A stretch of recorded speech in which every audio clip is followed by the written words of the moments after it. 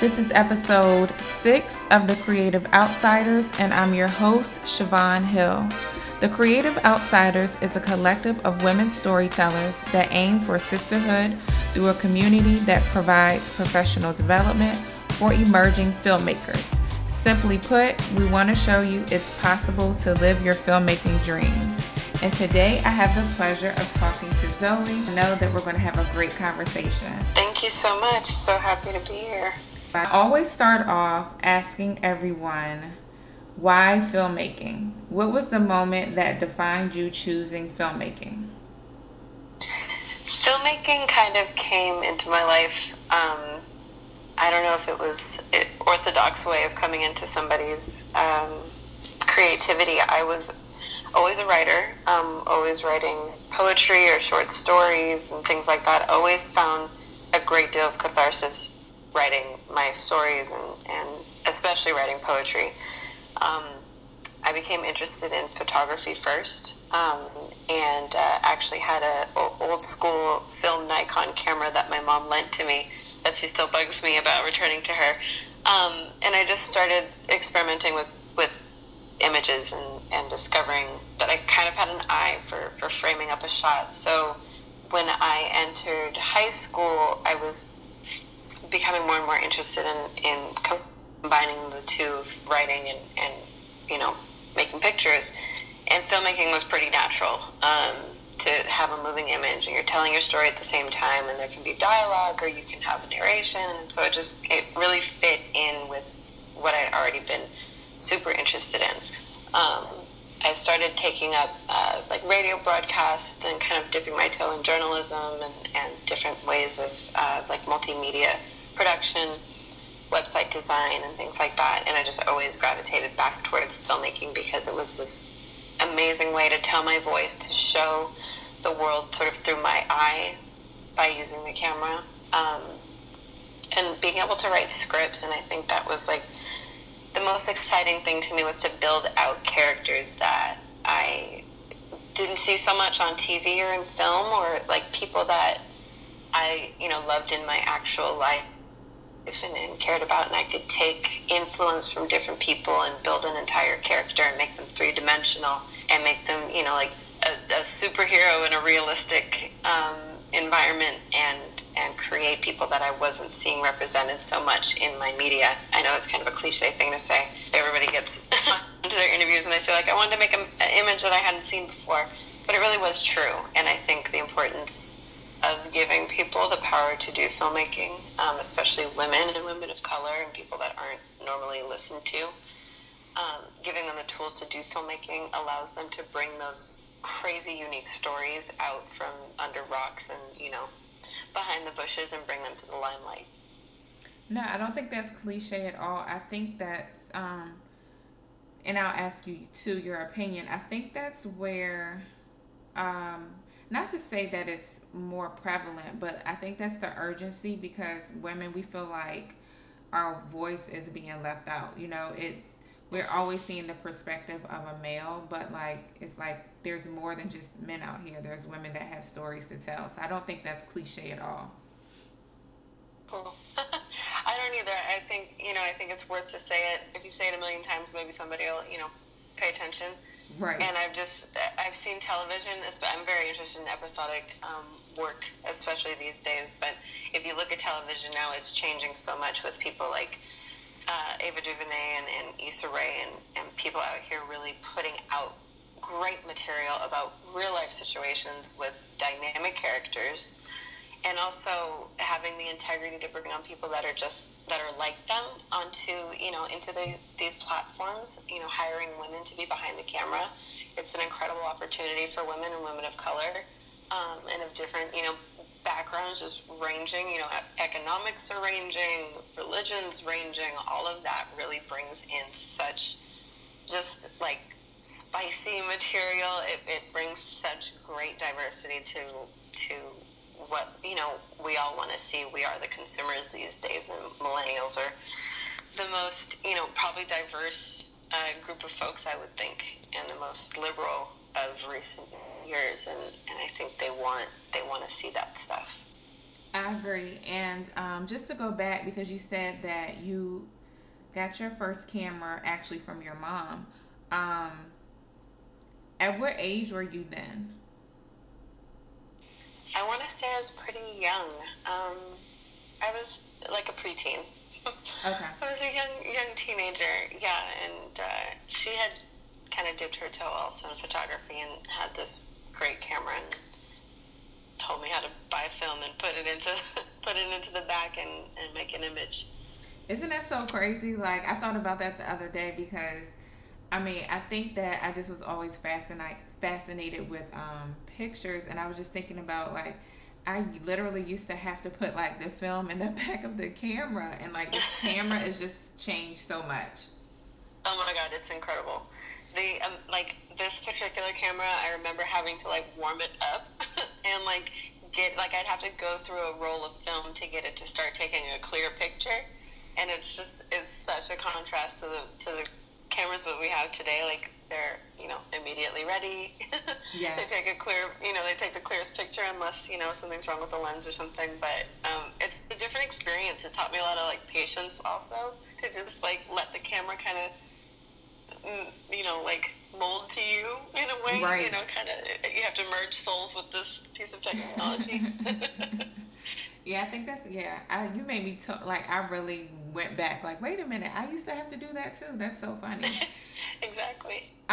So everybody pretty much like, especially as you further go along the lines of filmmaking and deciding like this is what I want to do, we're always told like, oh, you need to have a niche. And I saw that you love documentaries. I was like, yes, I can't wait to talk to her about documentaries because I love them. Um, but I was very interested because your focus, or where I saw that one of the things you're interested in, is urban rehabilitation. So why was that a passion of yours to tell that story? And then like kind of tell us what exactly that means first. Sure.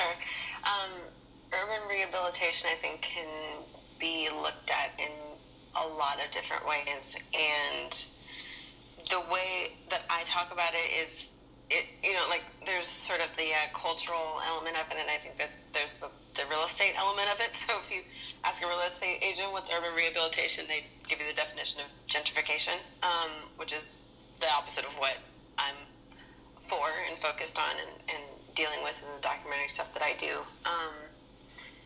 My focus was looking at communities that had previously been neglected, or areas dealing with people living in the inner city that have been neglected. So like their health and their food supply, etc.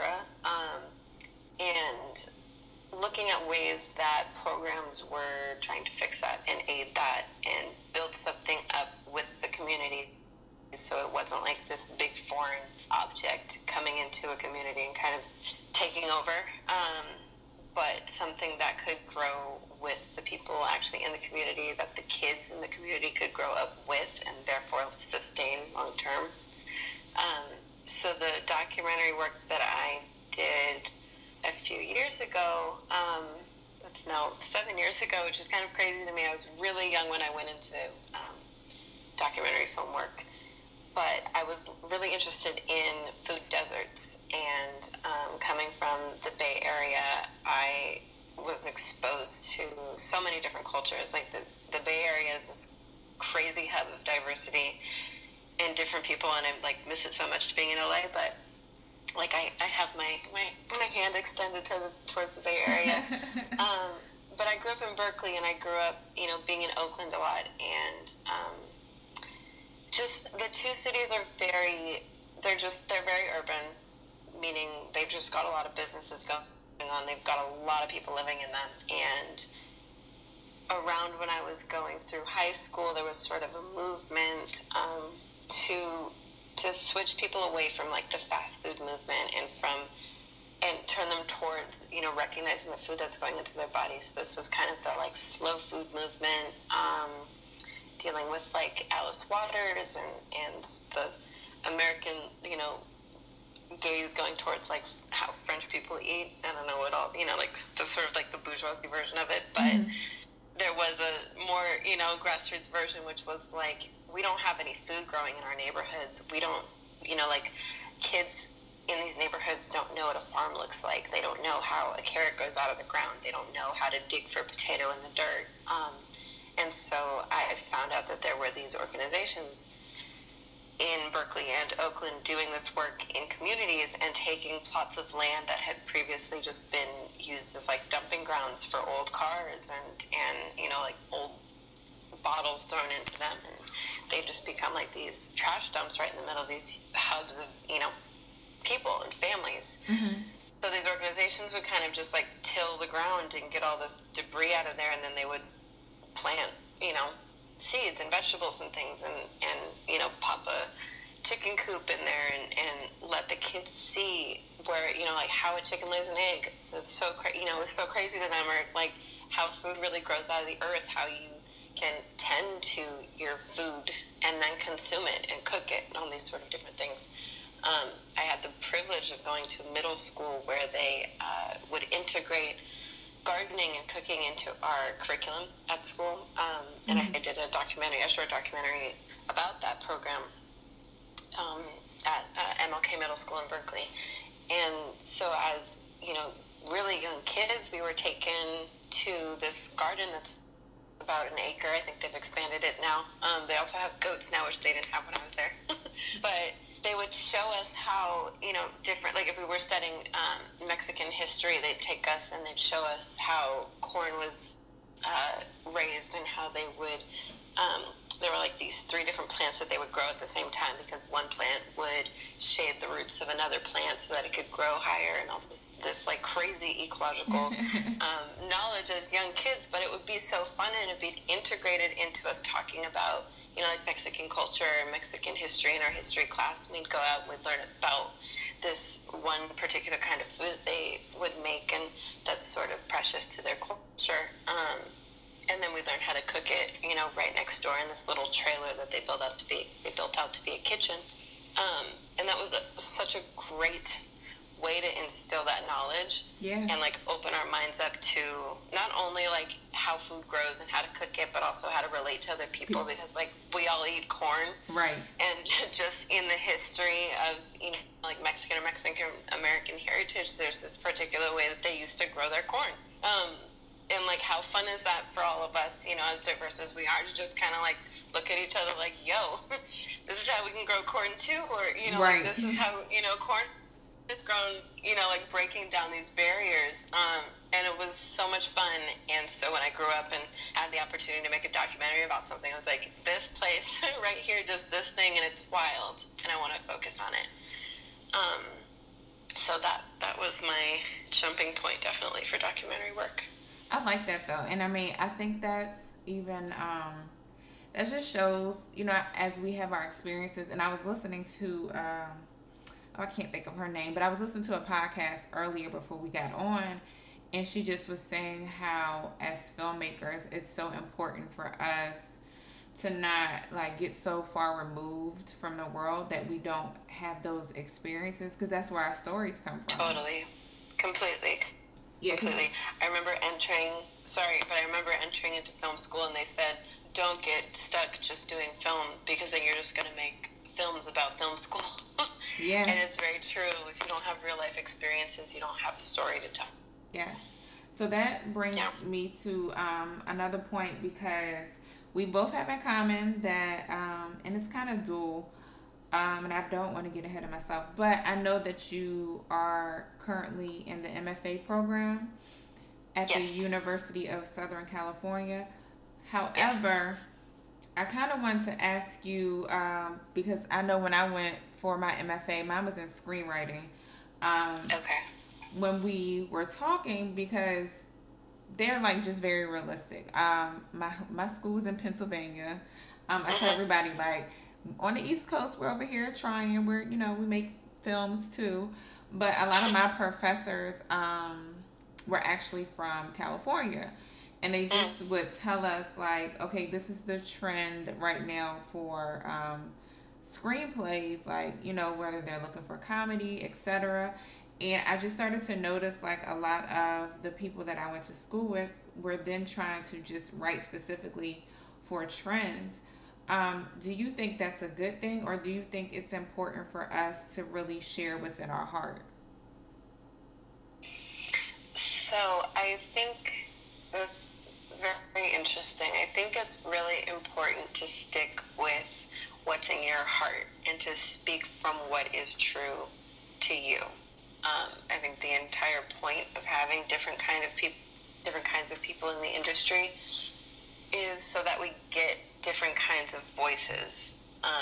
There's definitely right now specifically a trend for kind of drama comedy, drama with, women at the center, with, ethnic identity sort of at the center as well, and different cultures being sort of highlighted. And I think that's scary for people that are coming from a more Western or more white-centric narrative. I've definitely been in seminars recently where, like white men have raised their hands and said, like, how do we get this scholarship, or how do we get into this program? How can I submit to this? And I think the best response that I heard from a presenter that was answering a question was like, this particular thing is not for you. And it is for people that haven't had a voice for hundreds of years. So I think it's really important to stick to what's true for you, and for sure fight for your story and things like that. But it also, like, media changes, film changes. It's cyclical. So we will, soon, maybe, turn, sort of jump on the train right now, but like there will be a time when things go around in the circle again, and we're going to see different things. We'll pull away from sci-fi and go into something else, or what have you, but it's always changing. It's like fashion. It's like the seasons. It's definitely like fashion. Completely. So I already kind of mentioned it, that you are in the MFA program. Yes. And we do have a lot of women in our collective that follow us on our Instagram, our website, that want to direct films, but they necessarily can't afford to attend film school. What are some tips that you would give them to help them become better at directing? Sure. Well, first, I'd probably say nobody can afford graduate school. Hello, hello. I don't know how well I'm affording it, but I'm here. It definitely it takes a commitment. If you're gonna sign up for the loans and do it, then that's what you're doing, and I'll raise my hand for that. But yeah, me too. Oh my gosh. Totally. I think you've got to be an observer, and you have to look at how people work. So I'm very, very much interested in the human experience, and very much interested in real life situations with real people and real locations and things. So my number one job to do is watch people and look at how people talk and how they move their mouths when they speak, and the way that their body language is, and observe how people move through their relationships with other people, and just sort of take mental notes. Like, I'm always taking mental notes of how things happen, and then I take physical notes on my phone about lines of dialogue that I eavesdrop on. But it's important to recognize, if you're interested in the human experience, you have to pay attention to humans. And that probably sounds like silly or something, but I can testify for people that I'm even in film school with, who would also pledge and say that they are interested in the human experience, but are very disconnected from the psyche of people and the psychology that people work with regularly. It doesn't have to be anything majorly, clinical or anything, but you do have to understand how people move through the world, and the way that they think, and how people deal with their insecurities, and what have you, and how they operate, and build your stories out from that. I think I build my best stories from real experiences. I build my best stories from real dialogue that comes out of people's mouths. Like, that stuff is like pure gold. When you need to build a script, is listening to people in a coffee shop, or, paying attention to even yourself when you're talking. I get a lot of dialogue lines from just me and my mom being on the phone and just having like a silly conversation or recapping the day, and I find how something is interesting or just hilarious beyond beyond understanding, or just so realistic and down and woke that I have to write it down and just make a statement out of it. Mm, that's good. I think that's a good thing. I tell everyone that my undergrad is in counseling, and like Mm-hmm. my parents are like, okay, so how did you jump from counseling to filmmaking? And it's like, because like you said, like I love the human experience, like I absolutely Mm-hmm. love it, and I think that's a very good tip. And I'm gonna have to start back like writing it in my journal. But I people watch, like Yeah. I will go sit, and I do it like at least 4 times a week. And I'll go to a Mm-hmm. certain place because then it's like a lot of different type of people that walk in this area, and I will just Mm-hmm. sit and like people watch so Yeah. much. Yeah. So I think that's Yeah. a very very good tip that you gave. And then even the step further where you said like just conversations and bits and pieces of like your experiences throughout the day, like noting Completely. that, because yeah, as a writer you can run with that. Like my web series that I'm working on that I've like let sit to the side, um, has come from like my 9 to 5. Like it's literally like bits and pieces of my 9 to 5, and I laugh so hard at some of the stuff that I get from it. It's the best material Completely. ever. Totally. So I know that you direct, and then I also saw that you do a number of other things. But I wanted to ask you, because you already mentioned a camera, do you also film yourself? Like, do your own film behind the lens? Hmm. I I really don't. It's taken a lot for me to kind of get the confidence to be in front of the camera, and I'm still not all the way there. I'm interested in it for sure, and being in front of the camera, but I haven't actually. Okay, so but do you not in front of it, but like behind? Do you use the camera at all? Or do you only do directing? I when I first learned filmmaking, I picked up everything. So I did sound, I did, director of photography, I did everything. So I have my hand in everything, but I love directing. Um, I love directing. I love writing, and I'm also a producer.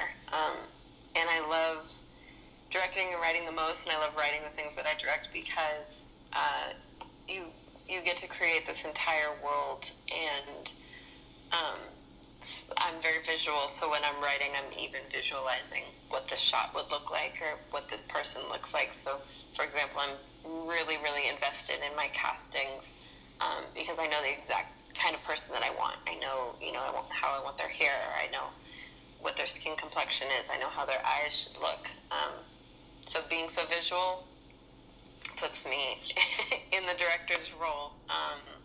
And then handling the camera is a complete craft in and of itself. So I love hiring people that are really talented in creating angles and lighting and coloring scenes. So I find the best DPs that I can that will work with me on my projects, and I have a huge amount of respect for people that do cinematography. It's incredible.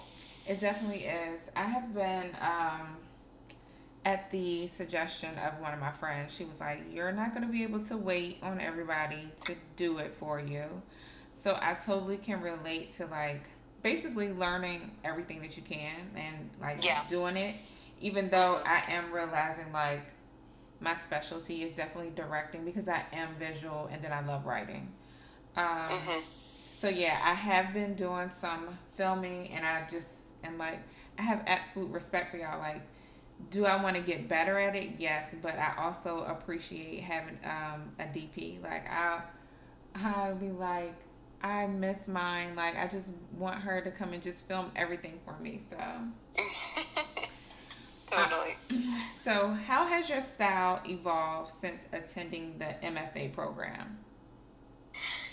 Um, hmm.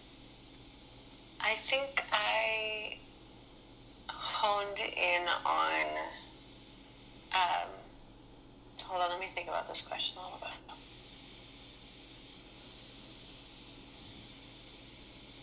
I think my style has become a lot more refined. I think I took some really great classes upon entry into the MFA program that taught me structure and taught me to find a centralized point in my work and build from there, which is really important, I think, especially for people who have a lot to say. And I'm one of those people who has so many stories stored in my mind and on my phone and in my books. Me and too. so I have totally. So I just have so much material that I want to get out. And I think the best advice I got from one of my teachers, who is a great writer, and I sort of grew up on his movies, and he was like, you gotta find what exactly you're saying. Like, if you can put what you're saying in your movie, if you can put it into one sentence, one cohesive sentence, not like several lines, one run-on sentence, but just one good cohesive sentence,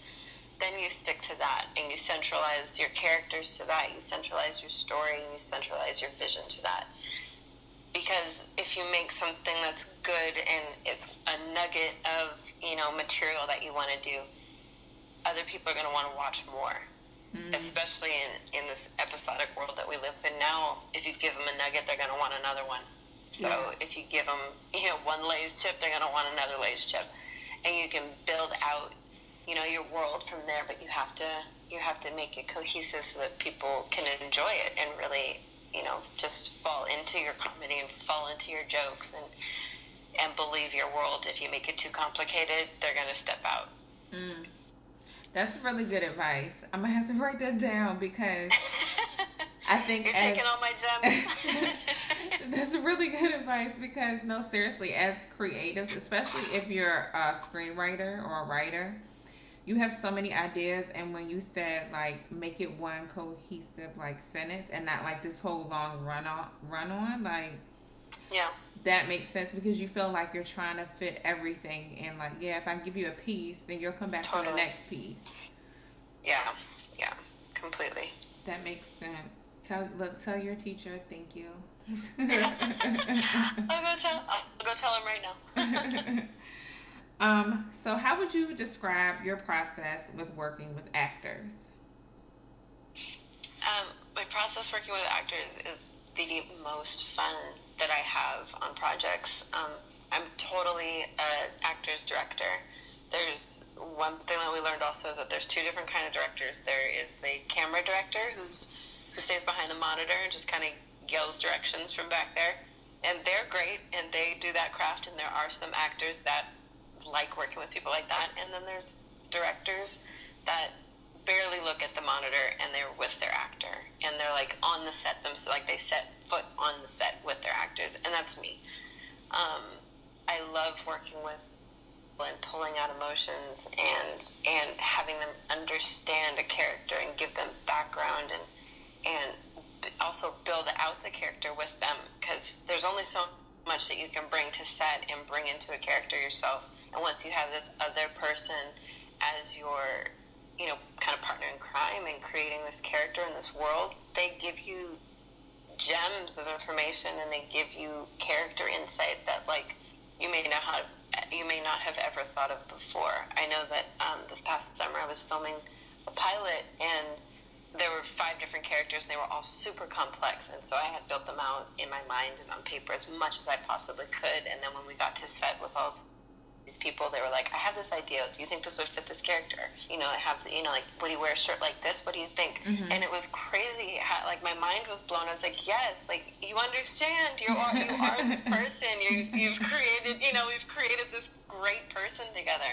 And that's so much fun, and that's so much fun for actors. And I love the work that they do. I think they're like the most selfless people, the best ones at least, when they can shed all of their inhibitions and their, what have you, and they can become this other person and this other character and understand, the connection to that person's parents and that person's family and the way that they operate and how they would hold their coffee cup and all these different sort of elements that add to building out a full character, a full rounded character.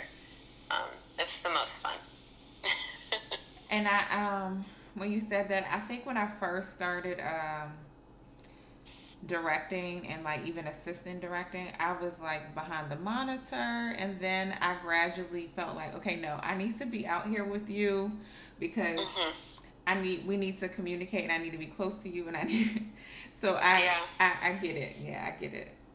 Yeah. I mean, I've been on so many sets, at least in this past year, and sometimes my crew really thinks I'm crazy because I'll like kick off my shoes, I'll hop on the couch with the actors, I'll be like in the scene but out of frame.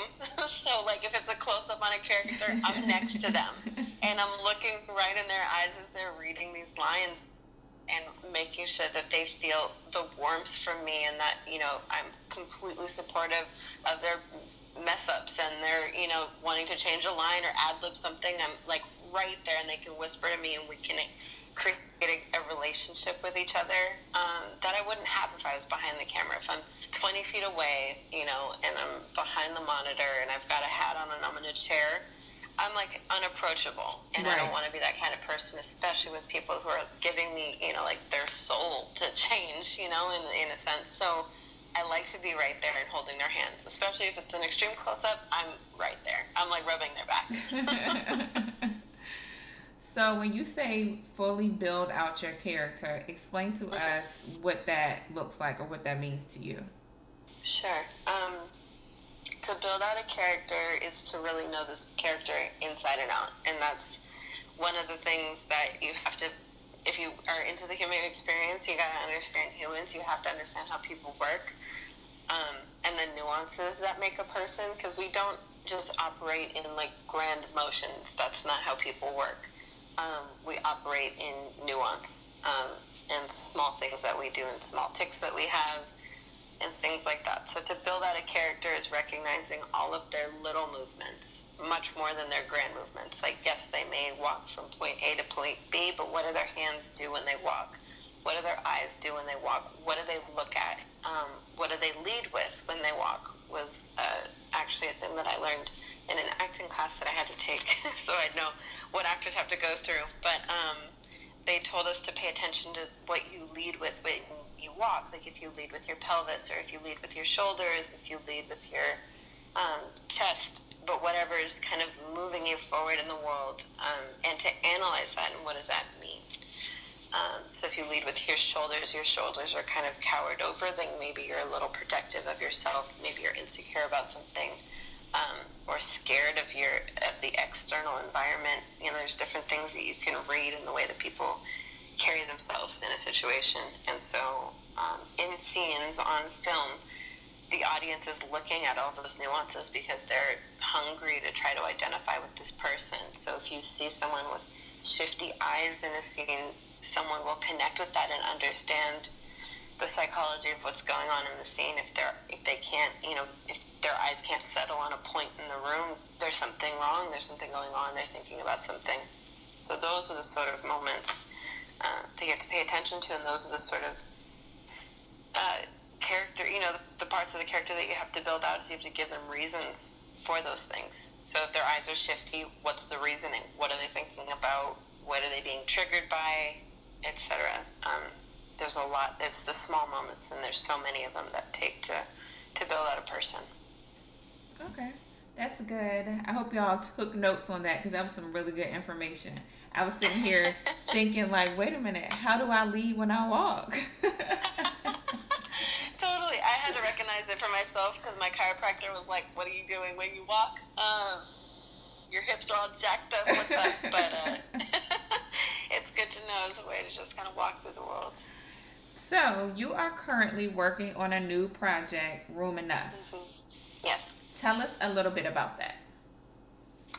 Room Enough is a story that I built out with a friend of mine, a colleague and a friend of mine, Kamal Jones. He approached me with a story that he wanted to tell, and we had worked on a project previously, and he really appreciated my writing, and he really loved working with me, so he asked me to write it and direct it. Um, and we built this really great project together, with a lot of influence from him, and then influences that I was pulling from my own life to create this story, basically about a young couple, not too young, but a youngish couple, young in their relationship at least, and they're struggling with a difference in socioeconomics and in background, and how they can kind of push past those elements to recognize that they really love each other enough to stay with each other.